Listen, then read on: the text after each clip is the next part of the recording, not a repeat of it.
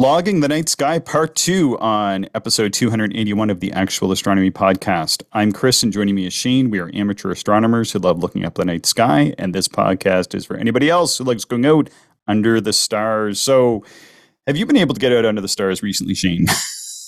Well, a little, but not too much. It's been pretty chilly. And I've just had some other things going on in life that has taken my attention away. So I'm hoping to get into it here in the next week or two.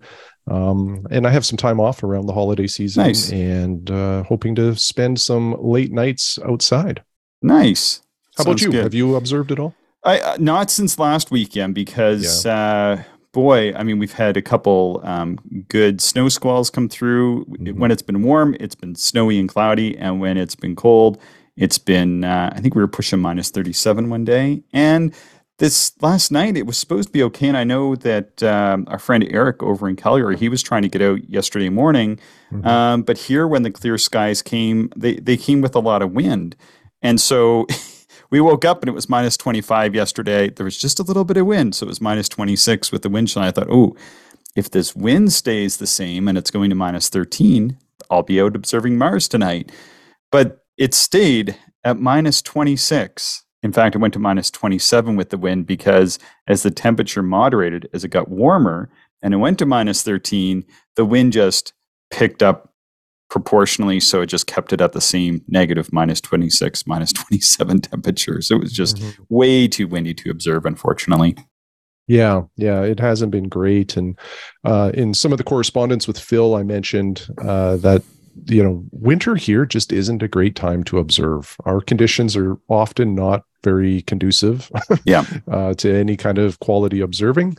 Once in a while, it all lines up, but typically if it's if the temperatures aren't too bad, it means it's cloudy. Yeah. And if it's clear, that usually means it's very cold. So on those nights, I'm usually not even taking a telescope out because the focusers usually will lock up or get real tight. And if I do any observing when it's that cold, it's typically just with some binoculars. Yeah, exactly. So I'm definitely going to try to get some binocular observing in over the holidays as well. So in this episode, we're going to talk a little bit more about logging and keeping track of your observations. But as a thank you to our Patreon supporters, we're going to give away several copies of the RASC Observer's Handbook and some calendars. And if you want to be entered into the draw, all you have to do is be a Patreon supporter of some kind or have made a donation of some kind. We've had a few people make donations. Some people have donated books in the past, and some people have sent in some financial contributions in other ways, and we certainly appreciate all that. So if you want to be entered, the easiest way is just go to patreon.com/actualastronomy, and we'll be announcing winners at the very end of this year or at the very start of the new year. So Donnie sent us a detailed log. Shane, did you have a chance to check out what Donnie sent us? This is something else. I think I missed this one, Chris. It may have come just to me. Maybe. I also got really behind an email this last week or so, and as a result, I wasn't able to read all of them. So, well, buckle up because I'll walk you through it. Okay, perfect. I love it. So, and I felt bad too. So we're kind of getting to I think you and I have been in a similar situation. We're getting to the end of like the big things that you have to do for work towards the end of the year. And I actually hadn't replied to Donnie. I'd replied to another email from him, but he had sent us like what can only be described as like an email package. And just in scrolling through, he details it out, but he included, it looked like images from a PowerPoint. He had some sort of scientific stuff in there. He had images of his sketches, images of his observing log, images of his observing list from a star party. It's just looks like Robert Burnham's notebook for when he wrote Burnham's Celestial Handbook. That's what it looked like. That's awesome. Really, really cool. Yeah. All right. So maybe I'll just read this and then we can talk a little bit about it. Donnie writes, Chris and Shane, I am loving your podcast. I heard you wanted info from listeners on how we log. Attached are a few of my examples. I log various ways depending on how important I think the observation is. My methods are, and he lists 4, a simple journal of what, where, when. Like the winter star party, we had only a few clear nights. I wanted to see as many different objects as I could, so I merely noted the objects. Photo documentation. This is number 2. And that would be of the observing event. So like a lunar eclipse, Venus transit, just a camera to the eyepiece. And he actually did more than that. So that's what he said. But he actually sent me photos of his telescope setup, and then photos of himself observing these events with sometimes with other people, that was really cool. And then number 3, a full PowerPoint presentation like the solar eclipse. These are what I consider major events. 4, a filled out form like the attached comet one, or forms for my view of a new deep sky objects, or when I'm working on a certificate. So Donnie goes on to write, if I document anything, it is kept in a 4-inch binder, several hundred pages worth now, or my journals. It is fun to just go back and relive some of the memories on cloudy nights. I guess that would be cloudy nights, not cloudy nights. Okay. I have used many scopes in my 55 years of observing. I started out with a 60 millimeter department store refractor on a wobbly mount, no finder, and a tiny eyepiece. How I found anything was amazing, but I found Saturn's rings and saw its rings at 10 years of age. I was hooked. The largest telescope that he's owned is a 12-inch Dob, which allowed me to fill my lifelong goal of visually observing the Horsehead Nebula. It was a real thrill. The finest refractor I owned was a 127 millimeter Explorer Scientific apochromatic refractor. I received my Astronomical League Messier certificate, all form documented. So that means that he submitted like a fully compiled observing form diary, and he used his Celestron C8 and manual setting circles to achieve that. That's quite an accomplishment. Yeah, it really is.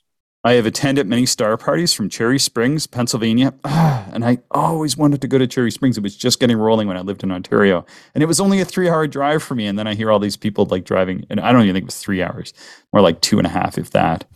And I always hear of people going to that, and I really wish I'd gone down there. He's also observed at the Winter Star Party in the Florida Keys. Donnie goes on to say, I have some very good go-to mounts, but always sold them. I just like the simplicity of star hopping. I have tried astrophotography, but found it not for me.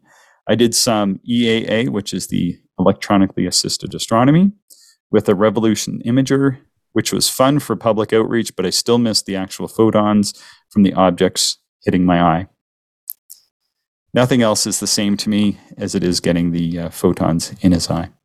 Donnie goes on to say, I had a back injury last year and it prevents me from lugging around the bigger scopes.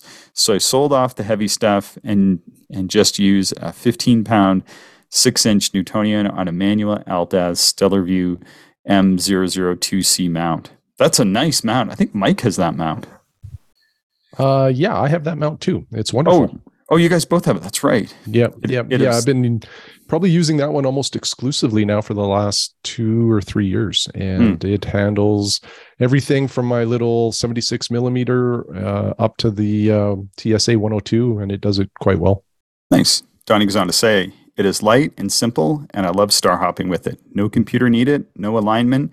Just turn on the Telrad and star hop to the next photon collection station in the deep sky object. That's amazing. He goes on to say, it is amazing what a 6-inch Newtonian can do in a dark sky. When I was a kid, a 6-inch was really large aperture scope. All the best to you guys. Donnie, Deep Run, North Carolina, USA. Well, Donnie, you're loving the podcast. We are loving your observing logs. Thanks for sending those in. It's amazing. Yeah, that was awesome. I really enjoyed that. Yeah. I can't remember. He may have sent them just to me, or I was the one that received them anyway. So it's like part biography, part scrapbook, part travelogue, scientific data collection station on air temperature during eclipses, PowerPoint presentation. It was really cool to see that variety because, you know, kind of going back to like what Wade was saying at the very start of this sort of mini series we're doing is, Wade was, as I was when I was getting going and logging, having trouble like getting into the rhythm. And maybe, maybe for me, I was thinking it had to be done just this one way or something. But like one of the things I was thinking, as Wade is building his red light or his next invention or whatever it is like just logging about building that and how that works once he gets it out into the field and what he was observing, how that aided him in observing it. Or like, you can really start to think out of the box when you start seeing how people will sort of create a bit of a jigsaw puzzle of different observing methods and methodologies, not just getting that standard form, which has the circle to do the sketch and then to fill in the date and the transparency, and which is fine if that's what somebody wants to do, which is like that traditional, documentation that you might do for an observing certificate. That's great. And if people want to do that, that's awesome.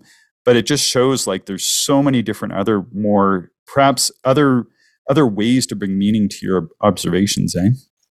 Yeah, exactly. And again, you put 10 people in a room, ask them how they log, you'll get 10 unique answers. And I love hearing about this.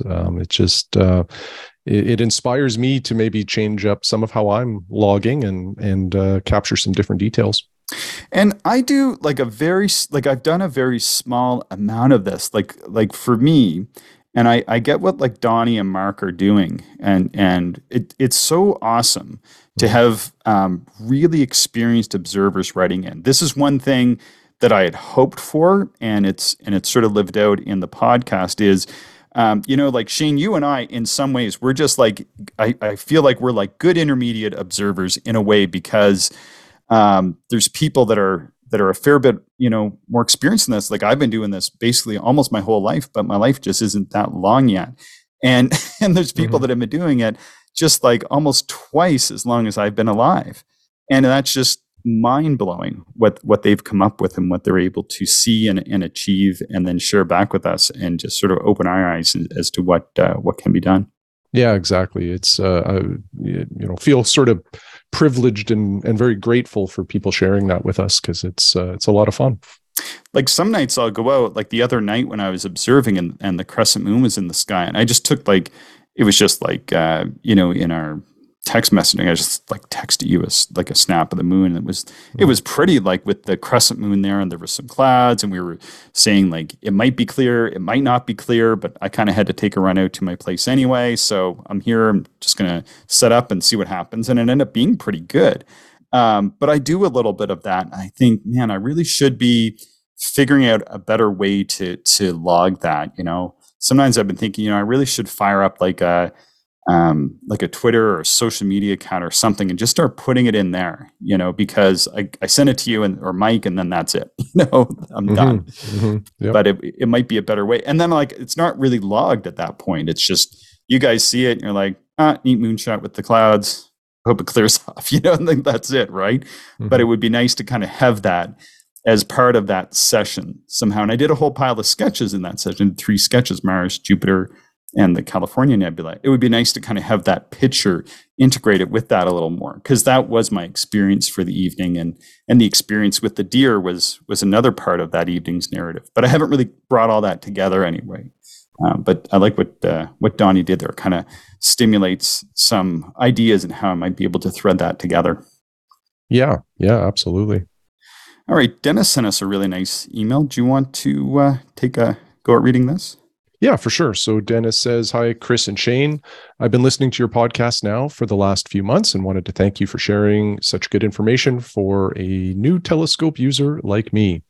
Last year, I purchased a Skywatcher EvoStar 80 ED refractor in anticipation of impressing my grandkids with views of the moon, planets, and stars when we are camping. But I've been using this scope more for myself, either on the backyard patio or driving to a darker sky site. Here in San Diego, California area, the skies are generally clear during the winter as opposed to spring and early summer when we have overcast from a marine layer. And of course, the temperatures are quite nice compared to what you have been experiencing up north, I would imagine. I wanted to comment on some of your podcasts that I listened to and that have helped me in this new hobby. I enjoyed your recent episode talking about Pentax eyepieces. As my budget allows, I plan to purchase 1 or 2 of the XWs. I was also encouraged to purchase a Baader Hyperion Mark 4, I think that is, 8 by 24 millimeter zoom eyepiece. You had discussed in an older podcast. I love the ease of zooming in on an object and am well pleased with the optics. Just today, I finished listening to your latest episode, specifically your light pollution comments. As I mentioned above, we live in San Diego area, which is very light polluted. In addition, our townhouse is part of a community of 70 other townhomes. There is lots of local lighting that cannot be blocked out. And further, due to surrounding trees and other townhomes, I have limited view of the night sky. But I do have a clear view to the north and Polaris, and a clear view between about 60 degrees eastern elevation and 80-degree western elevation. But good news is that I have a clear, unobstructed view of the zenith. Another episode that helped me was your discussion and ideas about how to construct constellation binoculars. I've got all the parts and made a pair. I love them. This month, I can barely make out the constellation Perseus because of light pollution, but these constellation binoculars clearly show the entire thing. Love them. Finally, I started logging my observations. I note where I'm observing, the date, and some details about the seeing. I do try to sketch what I've seen as well. I'm also trying to log the magnitudes that I can see and any anomalies that may occur. I figure this will help me in future observing sessions. Thanks again for all the great information, Dennis. Nice. Yeah, it's cool. Really good email. Cool. He went and made a pair of those constellation binoculars. That's awesome. Yeah, they're so fun. It's a fun project, and the result and the functionality of these things is, you just can't match it with anything else. They're just neat instruments. Thanks so much for the email, Dennis. We really appreciate it. It's really cool to hear. And, I think we have several listeners in Southern California. Heard from, a few people over the past couple weeks. And so, Shane, I was thinking, well, it's minus 40 here in Saskatchewan. Perhaps we ought to consider moving the show down south for a few months or something. Yeah, let's relocate. That would be wonderful. I did that once. I went and lived in California for a winter. No joke. It was up in the Bay Area. It was quite nice, quite lovely. I remember going down to San Francisco one day, and it was 14 degrees Celsius, and everybody was complaining, and I was like, you have no idea. And even just to get some southern latitudes, like around 40 degrees would be amazing. Yeah. Oh, yeah. Yeah, I know, exactly. Yeah, it's really cool to get down south. All right. Perhaps we'll give the last word on the logging observation part 2 to Tom, who he had suggested doing an episode on this. And we've done 2, Tom. We've done 2 now on this. So you owe us big. No, I'm just kidding. All right.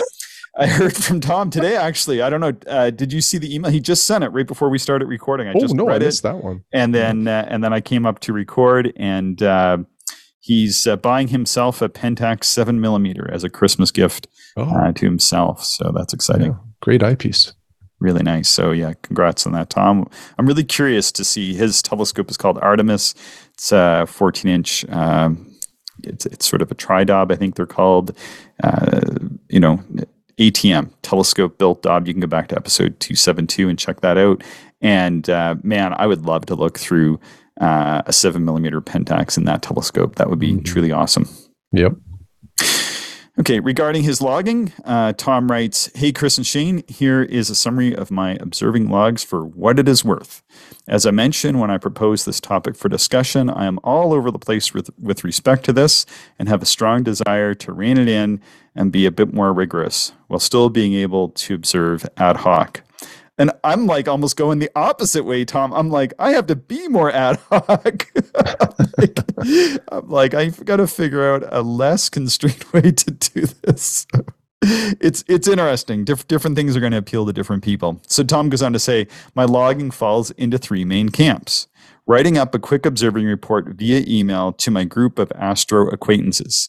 These are mostly to keep them up to date on how my various ATM projects are working, whether it is optics on Artemis or my equatorial tracking platform or whatever else.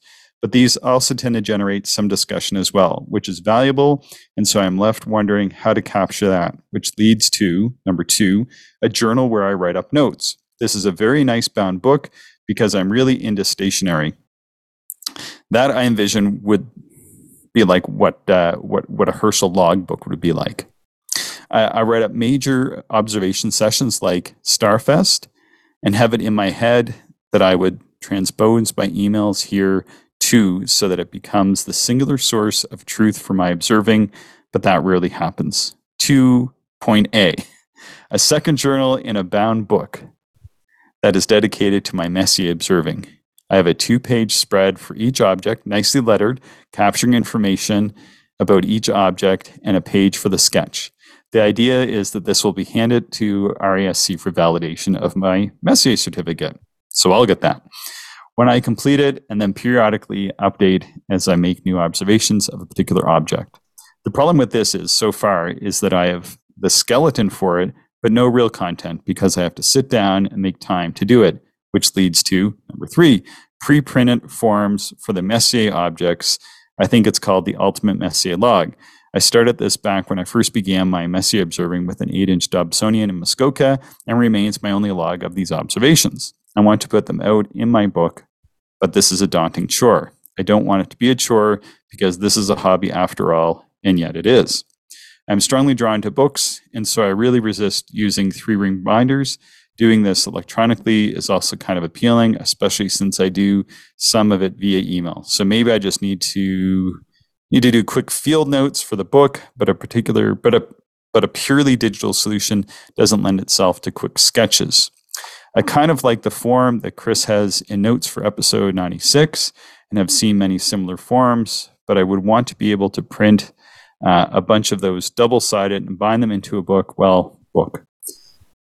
I can see a spiral-bound version of this in a small field book format, which would be kind of cool. But all of this is work, and it gets in the way of doing actual astronomy. Appreciate that, Tom. Thank you so much. So I don't know about you, Shane, but I think there's something to be learned here. So what I hear when I hear Tom writing, and it's kind of what I was referring to from Wade Above, is like whatever is, like if you're really trying to rein it in, and I'm not saying people should. I think people should just observe and log how they want to observe and log, or not observe and log. You don't have to log at all if you don't want to. Mm-hmm. But if you're trying to capture things, I really would enjoy reading Tom's logs about his telescope building and observations with the telescope he built. Like if that's where the meaning is, personally, maybe that's what I would focus on. If you're trying to do a certificate in that, then yeah, you got to use those forms and then fill them out and blah, blah, blah. But I was at the Howard Banich talk a couple weeks ago, or I guess it was just over a week ago, and he had just a really nice, it was very nice, like leather-bound book. So that would satisfy Tom's need for some really high-end stationery. But then he just kind of freeforms in it. And I might recommend going and looking at the KW RASC YouTube feed and checking out how Howard does his logging. And so when he's logging, he'll write a little bit, and he'll write a little bit about the night. And he'll just write kind of whatever he wants. Sometimes it's a lot, and sometimes it's a little. And then if he needs more space, he'll just color outside the lines. And I'm kind of the same way. And that's one of the things I struggle with using forms, is that, so many times I was printing circles and then my stuff doesn't fit in the circle. I'm, like I said, a coloring outside the lines kind of person. And mm-hmm. I just like that sort of free form. So I just use like open big blank pages, do my sketch, and then make some minimal notes. And that's kind of how I do it. But yeah, I think there's some stuff to pull out of this. Shane, what are your thoughts here? Oh, definitely. I think all of these have a lot of nuggets to mine out of there for what makes sense to how you like to observe and how you like to log. Myself, I just have a little coiled notepad, like a pocket notepad.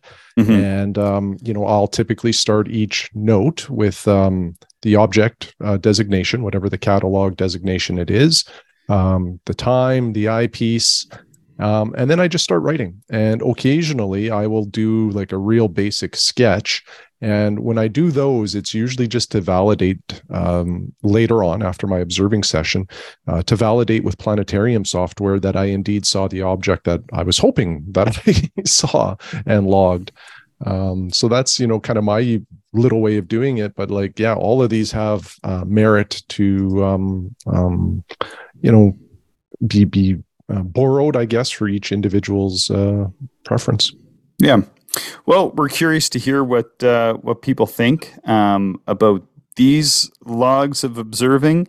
If people have any questions, we're happy to hear. And do you have anything else to add to this episode, Shane? No, that's it, Chris. All right. Well, thanks for listening, everybody. Join our Patreon supporters, and you'll be entered into an Observer's Handbook /calendar draw.